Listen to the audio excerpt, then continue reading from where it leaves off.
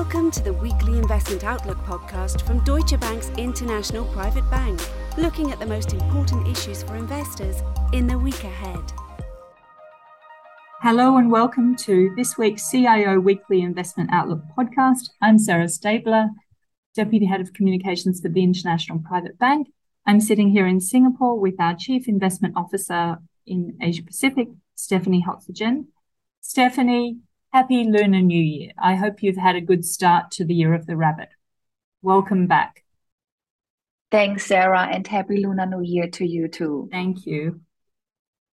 So we're looking at what's driving the markets in Asia, and there's been a lot of activity. It's certainly looking more positive with China's reopening. Can you talk us through what's in the week ahead? Of course, we're recording this on Friday for the week ahead. Yeah, so of course, because of the festivities, not every market is fully back in swing. And so we will only have next week to really assess the sentiment. But I can share that, the positive sentiment is justified. We get already some facts and data from the holiday travel and also box office data in China showing signs of recovery and people really taking advantage of Beijing's pivoting away from the COVID zero policy. We've also seen some Hong Kong immigration data showing, that in the week leading to January the 22nd, the visitors from mainland China, and, Hong Kong is that gateway there, jumped to about 11,000 per day. Whilst in December, the average was around 2,000. This is only 9% of the daily average in 2019 before the pandemic then hit and borders had to be closed in response. So there is still much more upside, but you can already see in the activity data that these jumps are taking place. So the positive sentiment is also backed up by a reality check that we're already getting. So quite excited about that here in the region. Yeah, it's great to see things returning and that sort of flow of people and shopping and spending and general activity. Of course, this week we've also seen quite a lot of news from the big tech companies about layoffs, and that is less positive for many people, obviously. But what's your sort of comment about that and how it plays into expectations for central bank activity? Yeah, so this week's news was, of course, very much in context of the earnings season and companies taking opportunity to advising on how they're preparing for an economic outlook, the way they are assessing it. And as you know, as a company in our outlook, we also forecast a recession, although short-lived and shallow. But the really center stage for the week ahead will come from the central bank reaction function to scrutinizing the data and the inputs. So before I talk about the next week, where we have the Fed, we have the ECB, we have the Bank of England, let me just quickly highlight an interesting central bank action for this week, because the Bank of Canada was meeting this week, and they were the first one to signal pausing, quite explicitly so. So just to recap, they raised rates for an 8th consecutive time. They now stand at 4.5%. And then they were saying they expect to move to the sidelines and assess the impact of its rapid tightening on the economy. So whilst the 25 basis points matched expectations of forecasters, most didn't see the central bank being so explicit in declaring a potential endpoint to rate increases. Then, of course, they made a point to articulate that they are determined to keep rates higher for longer, even if they pause. So informing the market that a pause doesn't mean central bankers will now move to cutting rates anytime soon, which is what the market is looking for signs for, actually, at the moment. So that was an interesting blueprint. I'm sure other central bankers are watching, and also the market reaction to that. We had US GDP data that got special attention because the Fed, of course, is looked at as to whether they look through a slowdown in the economy and continue with its hikes. How does the labor market play into this? We also get labor market data at the end of next week, the non-farm payrolls. So all attention now on the Fed that is deciding on the 2nd of February, and obviously was slowing its pace of rate hikes in December after 4 straight 75 basis point increases, and is now expected to deliver a 25 basis points hike, and will then sit at 475.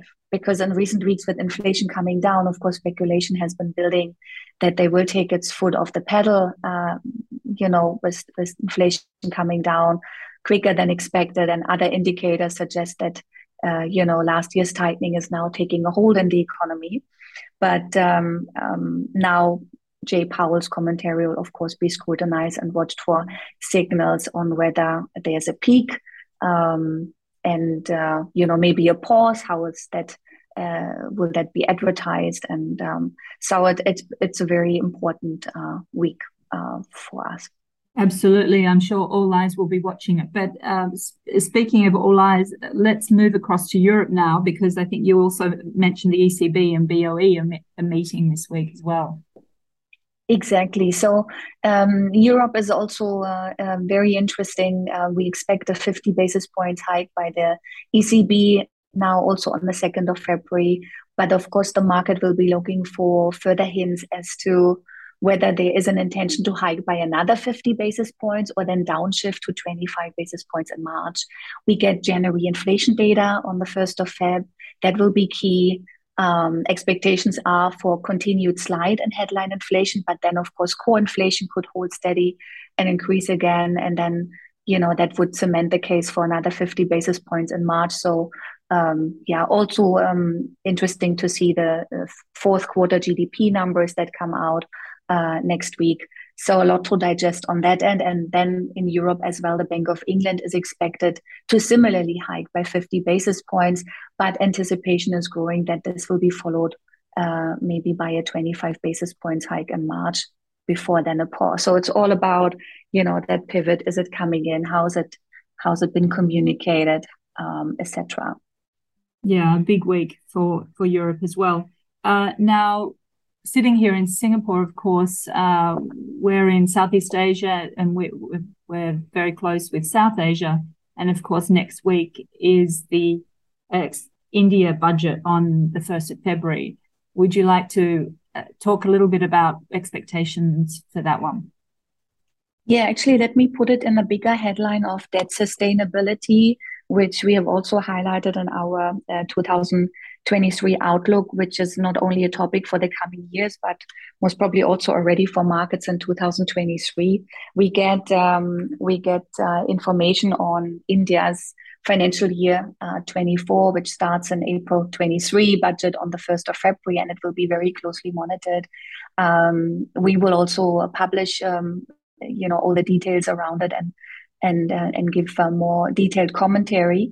But of course, the financing of 18 trillion INR deficit is a challenge. And so, looking for that ongoing fiscal consolidation. This is an important data point that is coming in. But I also would like to use this opportunity to look at something else that happened in January in the US, because the US has actually already hit its debt limit on the 19th of January.